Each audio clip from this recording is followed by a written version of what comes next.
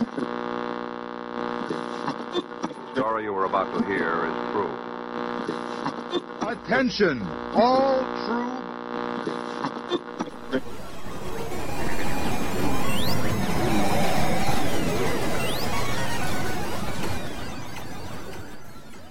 She's alive! Alive!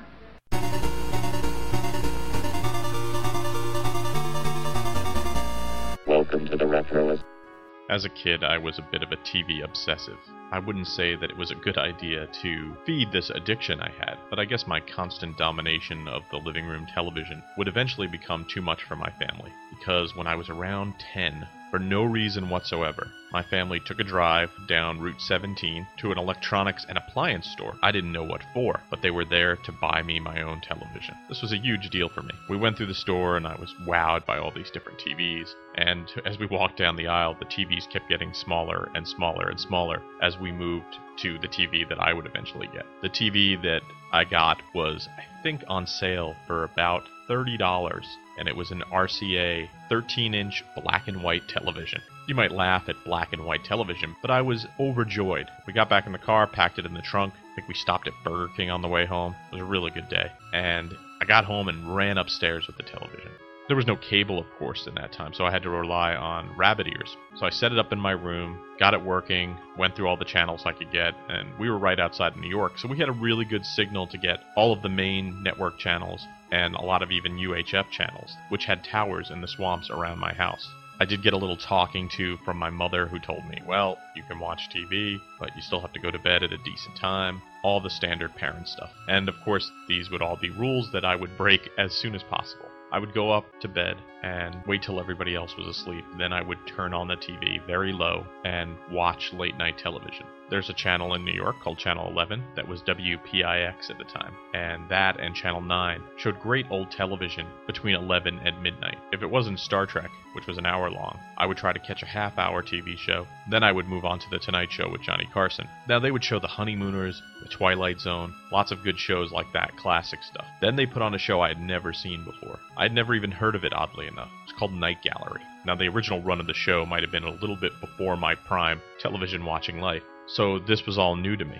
The premiere episode I saw was called The Caterpillar, and it freaked me out. The story is set in an island in the South Pacific, I think it's Borneo, and it's about a guy who's a jerk, and he wants to get this other guy's woman, so he is going to hire someone to put an earwig in the guy's ear. Now I'll let you see the episode, because it's pretty freaky, as all Night Gallery episodes are. But I'll tell you why it freaked me out even more. I watched it, was creeped out, needed to watch more television, so I watched Johnny Carson, and I think I stayed up even longer, maybe even up till the TV sign off that night. Yes, TV used to sign off. So the next day I woke up, and there was some loud hammering. What I hadn't realized is that I had left my window open all night.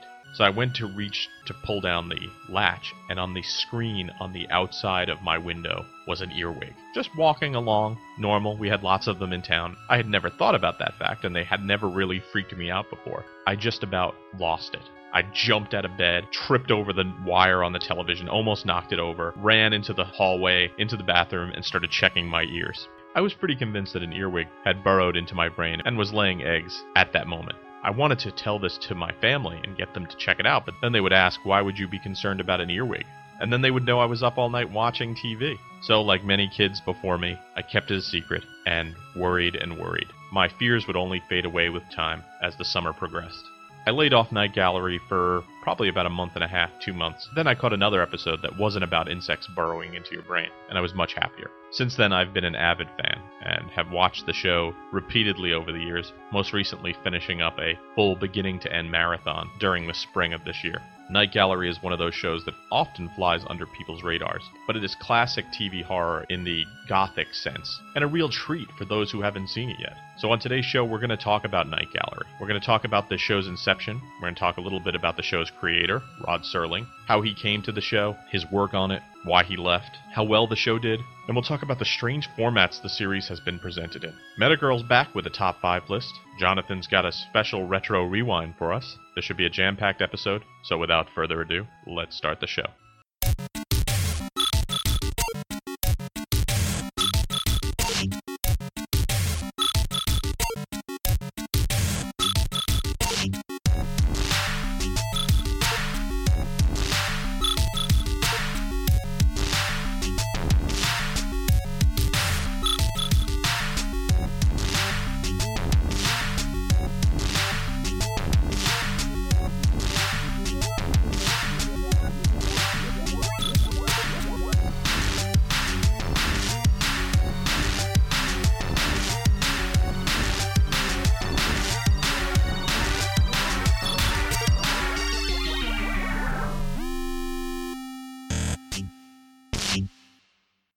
it's hard to talk about Night Gallery without talking about its iconic creator, Rod Serling. Now, Rod Serling is a guy who's worthy of his own podcast, and I'll definitely be covering him soon, but just to give you a little background about Rod. Besides being one of the most successful television creators and writers, Rod served in the U.S. Army as a paratrooper and a demolition specialist during World War II. He was in the 11th Airborne Division in the Pacific Theater and served from January 1943 to January 1945, when he was seriously wounded in the wrist and knee, and it was awarded a Purple Heart and Bronze Star. When he came back, he started working in television, and in 1959 created The Twilight Zone. The Twilight Zone ran for 5 years and had been canceled a couple of times during its run.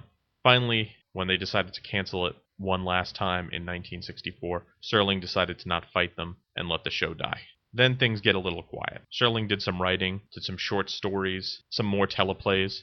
Serling had not given up the horror or science fiction anthology idea, though. They say from the very time he stopped working on Twilight Zone, he was planning a new show, and that show would be Night Gallery. Now, the pilot for Night Gallery was broadcast in 1969, and audiences liked it enough that NBC decided to pick it up, but they didn't give it its own show. Instead, they aired it in an interesting format on a show called 4-in-1.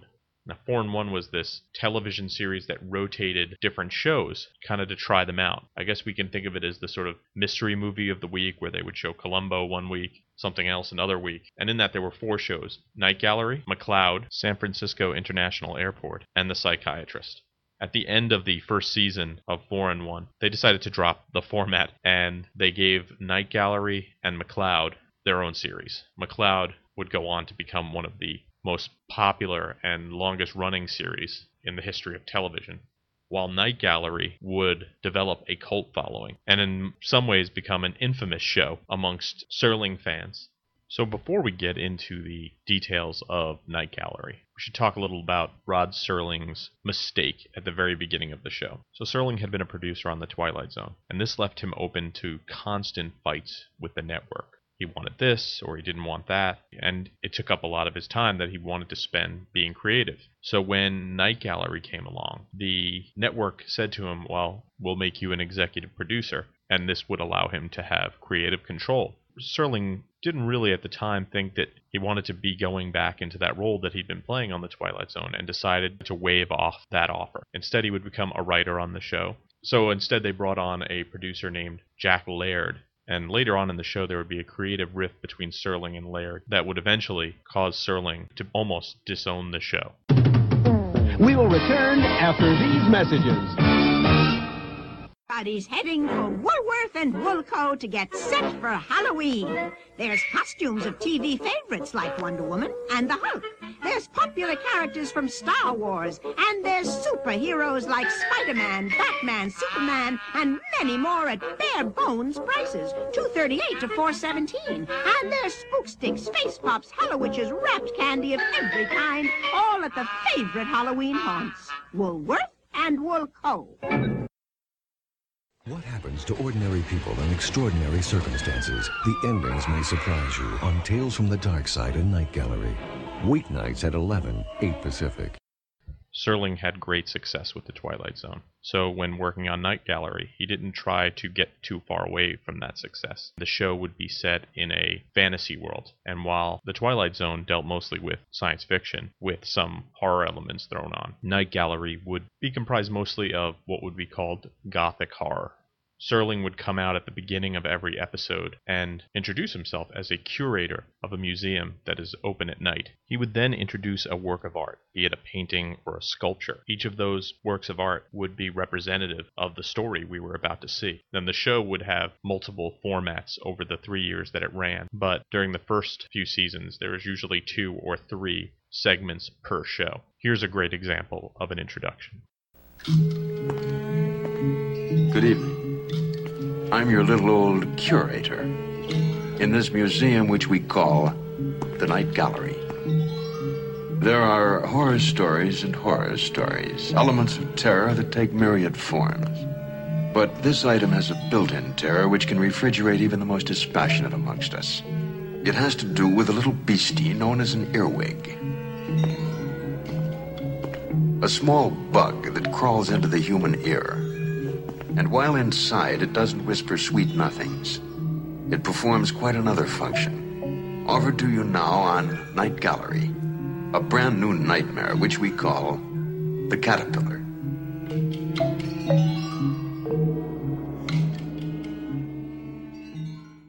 The show would air on Wednesday evenings on NBC at 10 o'clock. During that first season, where it was packaged with 4-in-1, there would be 6 one-hour episodes. Then, during the second year, when it was promoted to a full season, it was given 22 hour-long episodes. The show was popular amongst some people, but it wasn't catching on. And during the third season, an executive at the network decided to cut the show's time slot to half an hour and move the show to Sunday evening, despite the fact that the cult status of the show was starting to actually turn into good ratings, especially in places like high schools and college campuses. This third season only lasted 15 episodes before it was canceled.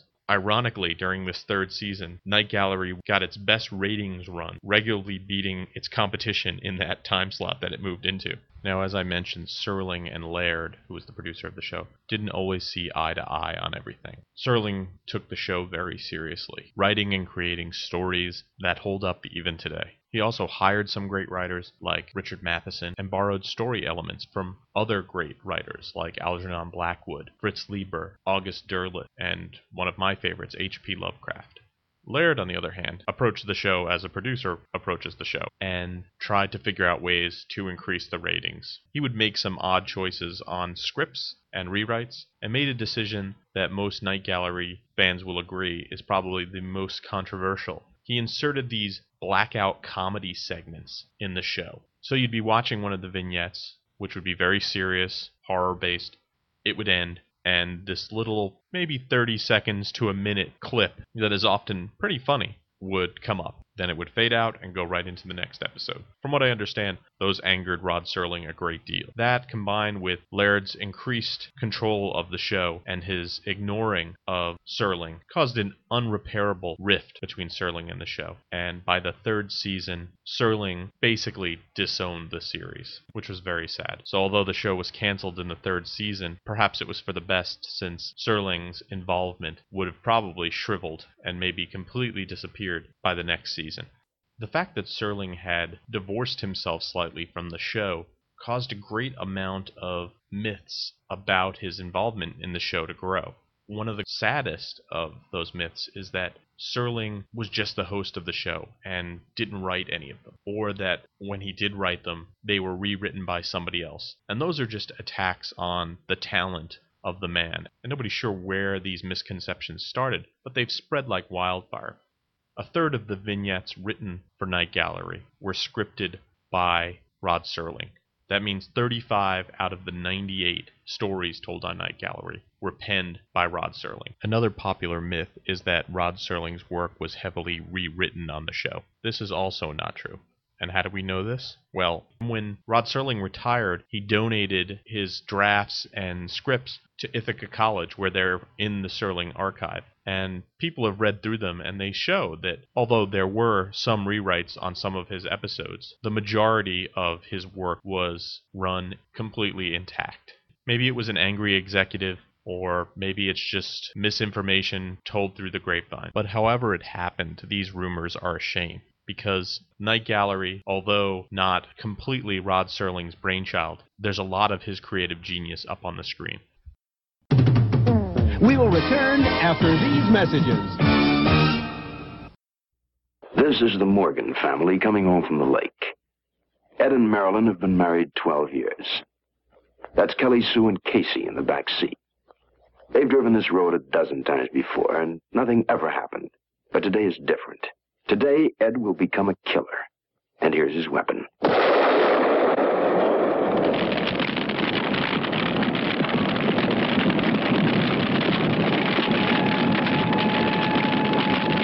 Good old Ed Morgan.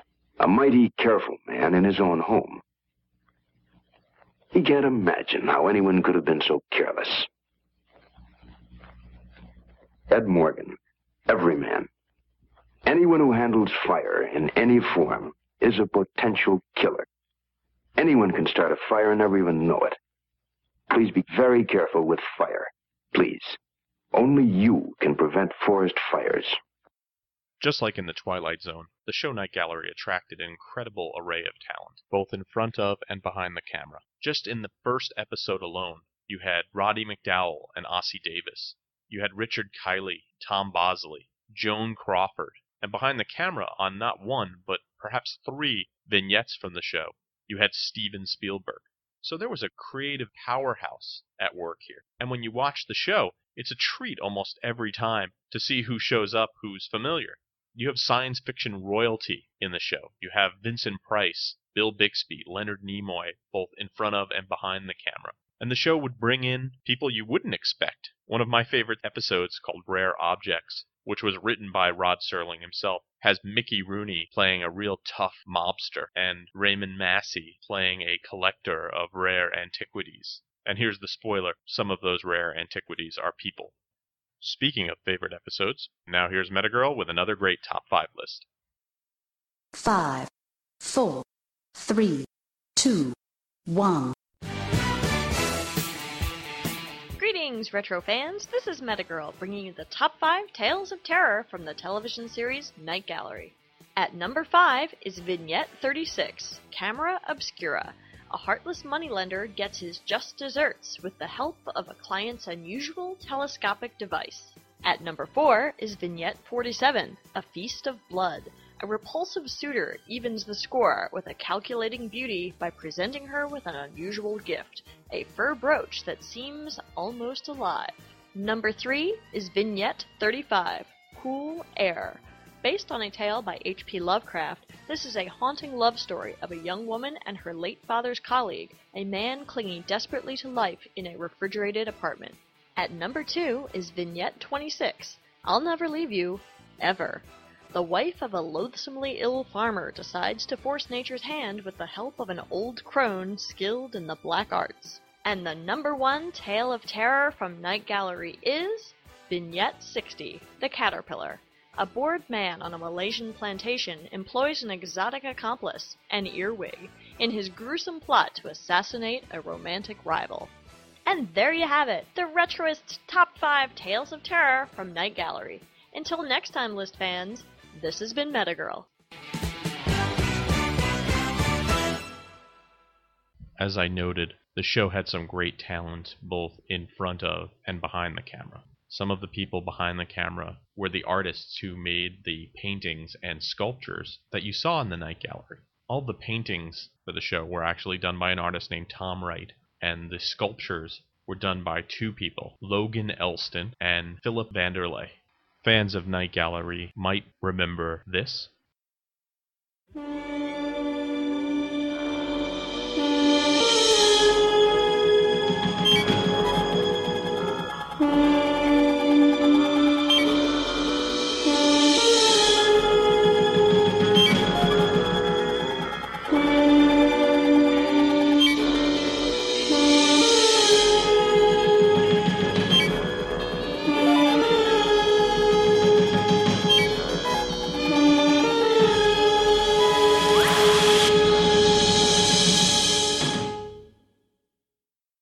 That was the theme that was composed by Gil Malay. During its 4-in-1 year, Night Gallery had a different theme, but when the show was brought to television, the producers wanted to take a different, more modern musical approach, so they contracted Malay to make one of the first all-electronic TV themes. Malay had done the score for the Robert Wise film The Andromeda Strain the year before. His version of the theme is the one that is most associated with Night Gallery.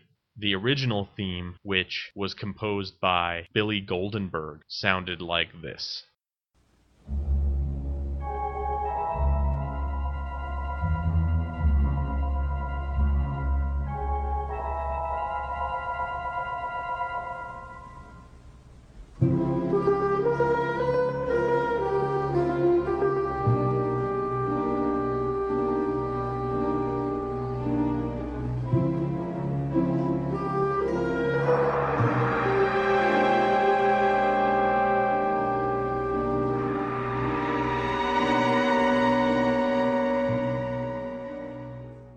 For some reason, when the show moved to a half-hour format, they decided to change the theme again and went to a more traditional theme. And that one was composed by Eddie Sauter, who was the leader of the famed Sauter-Finnegan Orchestra and a very prestigious big band arranger. That final theme sounded like this.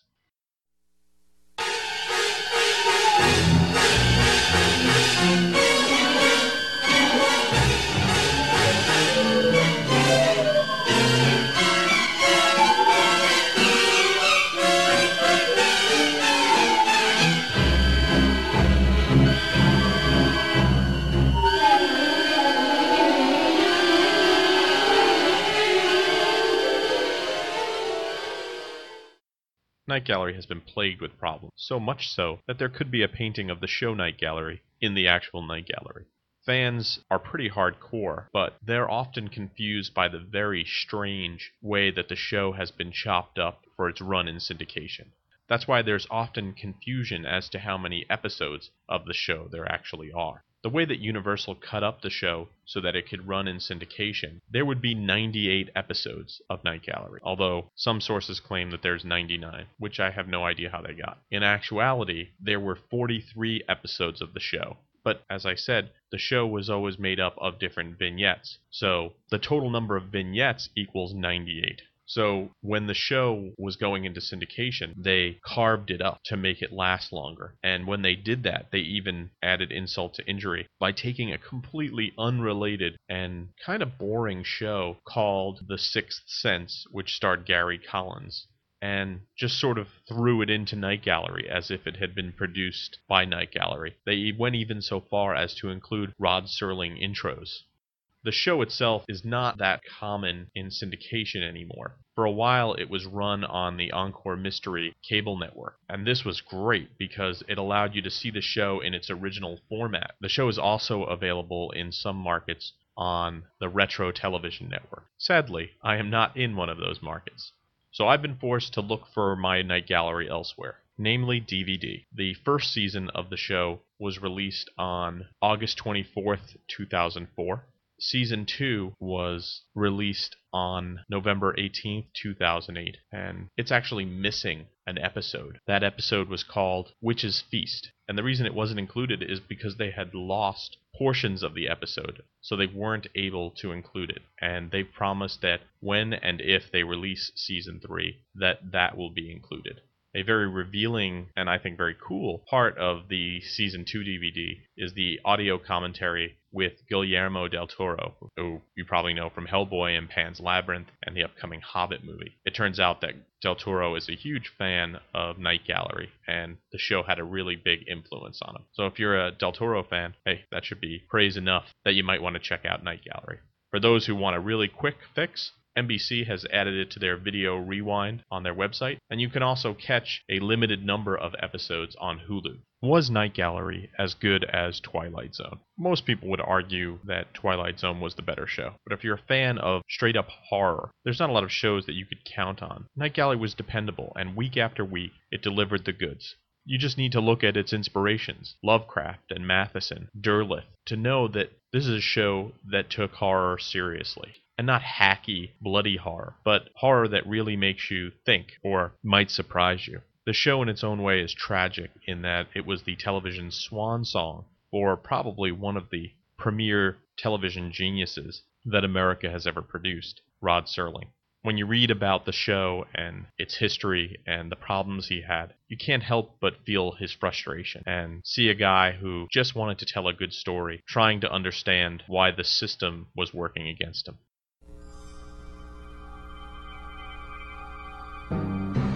Thanks for listening to the show. For more retro fun, drop by the website at www.retroist.com. You can follow me on Facebook and Twitter. I'm at facebook.com/retroist and twitter.com/retroist. Thanks to Metagirl for the great top 5 list. Thanks for listening to the show, and I hope you have a great weekend.